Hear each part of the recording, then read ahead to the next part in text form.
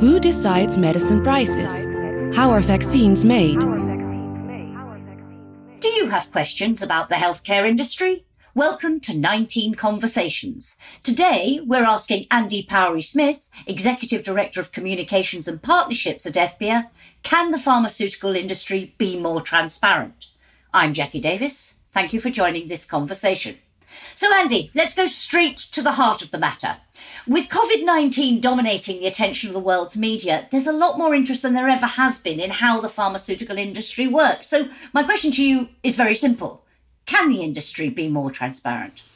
Thanks, Jackie. And yeah, I think, we're seeing at the moment just an unprecedented interest in what the industry does, as we think about the devastating human and economic cost of the pandemic, which is still, going on around the world, then I think people are looking towards the research-based industry for answers, for solutions, for a permanent route out from under the shadow of this crisis. So that interest has really sparked conversations around dinner tables in socially distanced cafes about how are drugs developed? How are vaccines developed? What goes into that process? How are, are they safe? Are they tested on the way? And these conversations often were perhaps for the health interested or those of us that are involved in health policy and these kind of things. But now they're really a societal wide conversation. So although perhaps for a number of years, colleagues like myself have been trying to talk about how these things happen and the processes and why these decisions are made, there's perhaps now more receptivity to that conversation to be able to tell, but also a real onus on us to get that information out there to people. I was going to say, transparency itself, it's not a new issue. This is something there have been calls for repeatedly. It's constantly discussed what level of transparency there should be, can be. But now, as you say, much more in the spotlight than it ever was. In terms of what you've done on this issue in the past, I think you have some principles, some guidelines in place in various areas to live out your commitment to transparency. Can you just give me a sense of what you've been doing pre-COVID in this area? Yeah, I think, it's such a broad concept, Jackie. It covers everything. I always think transparency is a bit like a Messerschmitt bubble car. So it was great going forward, but it had no reverse gear. So there's always an increasing societal expectation around transparency, and particularly in the digital age. So there's a number of areas that we've focused on in recent years, above and beyond explaining how the industry works and how the process of drug development and delivery works. And so one area is our relationship with health professionals. So for a number of years now, as a requirement in the FPIA code, companies have disclosed their payments made to health professionals for things like sponsorship to attend meetings or perhaps speaking fees or advisory boards and so on, because that's a really important relationship to us. The people that discover, develop and deliver medicines with the people that ultimately prescribe them. We need that flow of information and exchange. So that's just one example of FPIA member companies across Europe have been building that transparency and understanding of who we are and how we operate.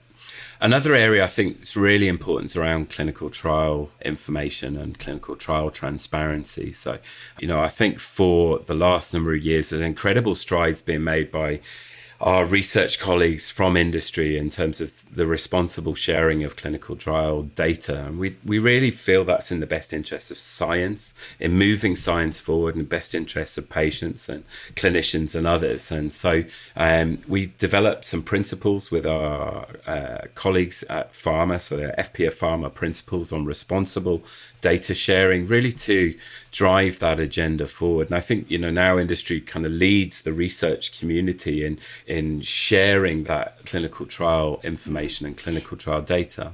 And of course, clinical trials very much in the spotlight now in the context of COVID.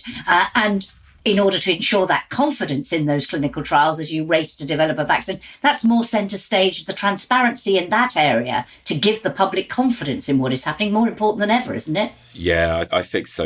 There is the number one priority for any vaccine developer is safety, and the level of investment and rigor that's going into particularly, the development of COVID-19 vaccines in terms of huge scale clinical trials in order to evidence the safety of vaccines coming through, and then the efficacy. But the transparency that goes along that is obviously key, and we can really understand the societal demand for information around these things coming through, So, for example, a number of the companies involved in developing potential vaccines for COVID-19 have released their clinical trial protocols so that people can look at the study and design of those trials, and being as open as possible. Can I focus on two specific issues in relation to transparency, which cause a lot of debate and indeed sometimes controversy? And there are two I'm thinking of here. And the whole question of transparency in terms of research and development costs and in terms of the net prices of medicines. So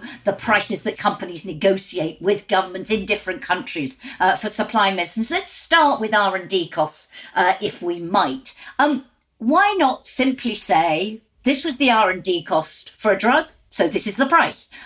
Is it as simple a correlation as that? What's the issue here? Why is it not as obvious as it seems to a layman like me? Yeah, I can understand that. And I think the first thing to say is I want to be as vocal, and I am so proud of the 35 billion investment in research and development that the industry makes in Europe. And you will not find anyone, from a company making that kind of investment and resource that isn't really happy to detail that. Of course, they're in the figures and the account figures and all of those things. And we talk constantly about how we invest in R&D. When it comes to attributing that investment to one particular therapy, it becomes more problematic. So can you imagine, a company that's perhaps involved in Alzheimer's research, as an example, or research into dementia?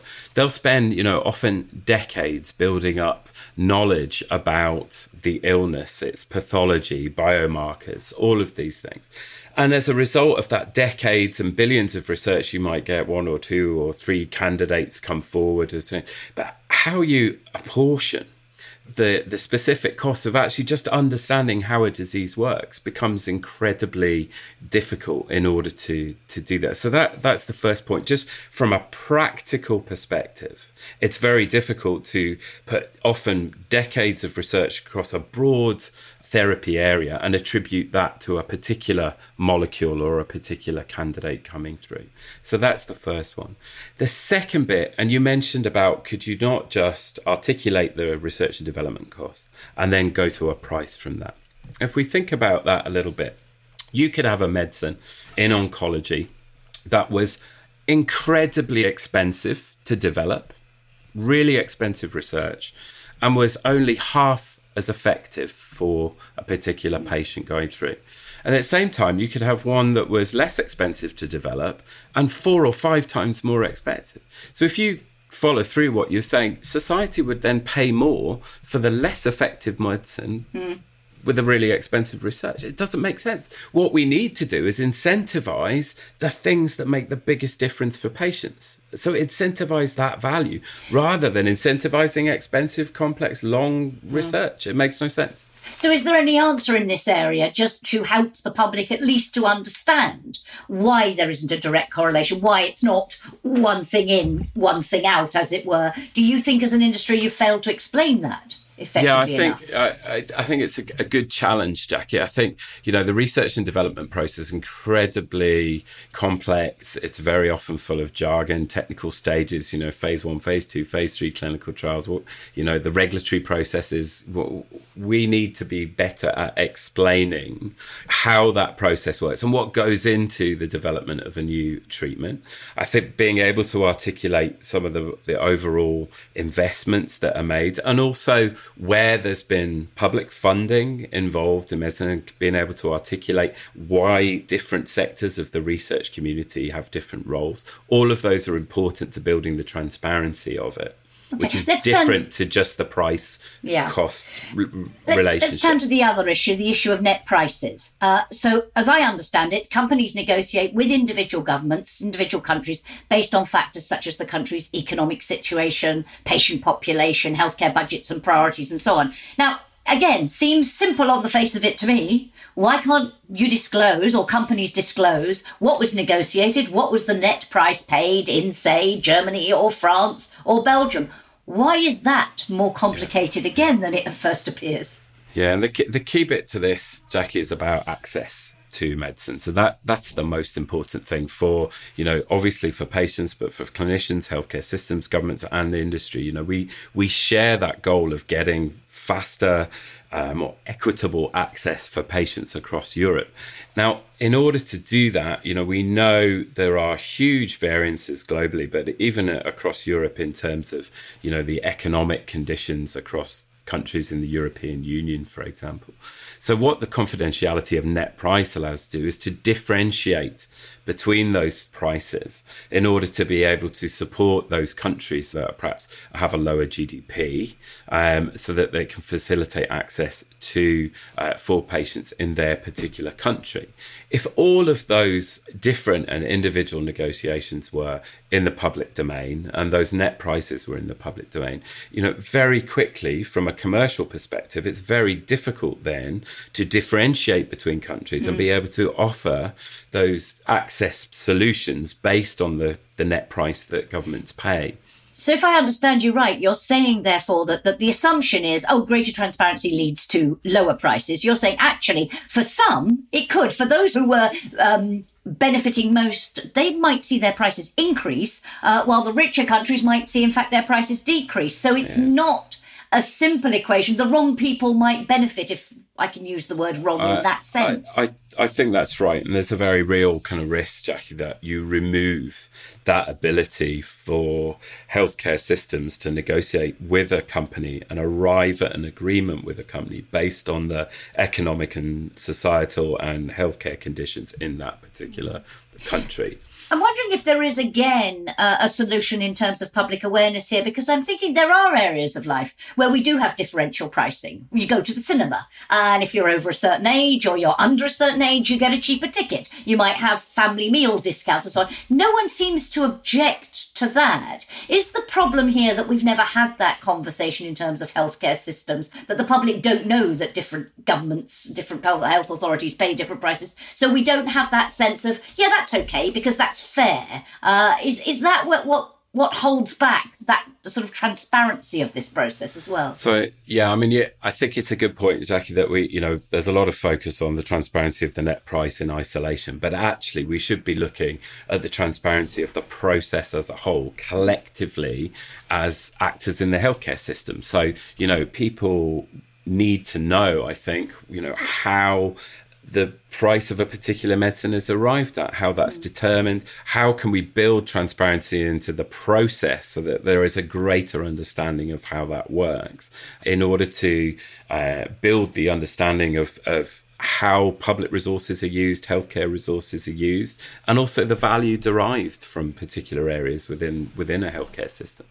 So where do you think we go from here, Andy, for you as an industry? What are you looking at? Is it the sort of areas we've been focusing on here? How can you answer that expectation for ever greater transparency, but in a way that doesn't raise some of these difficult issues and some of these potentially unintended consequences that you've been highlighting in our conversation?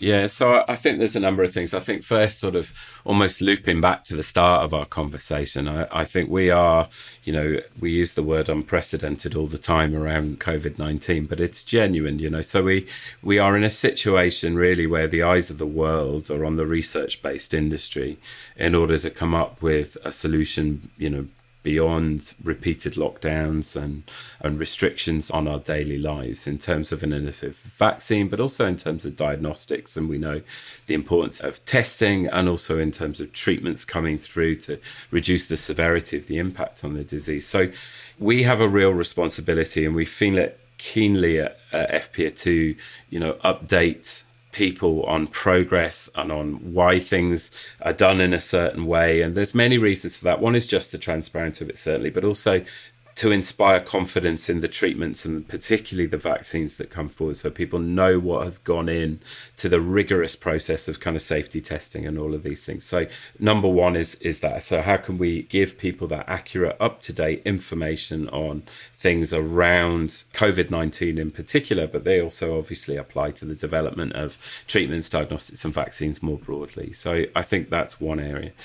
I think on some of the more specific topics, the key for me is a collaborative discussion. So if we look at the clinical trial transparency journey, that really came from, questions being asked in civil society, across industry, in terms of healthcare providers. People got round the table and really came to this with, proactive solutions that worked for everyone, and it wasn't easy at times, and we worked through them, and we monitor and evaluate the progress, and we got somewhere really positive with it. And I think that working out that collaborative discussion so that we can meet the needs of people on transparency, but do it in a way that doesn't have unintended consequences for healthcare systems, for innovation, for patients is really important. And that's what this series is all about, having those conversations at this level. But as you say, then taking that conversation out more widely and looking together to see how we can move forward. So, Andy, thank you very much for your time today. And thank you to all of you for listening to 19 Conversations. If you like this podcast, please click on the subscribe button to be the first to know when we release our next episode. And please leave a rating and review. Until our next episode, we invite you to join the conversation on Twitter using the hashtag #QuestionsInspireSolutions. Goodbye.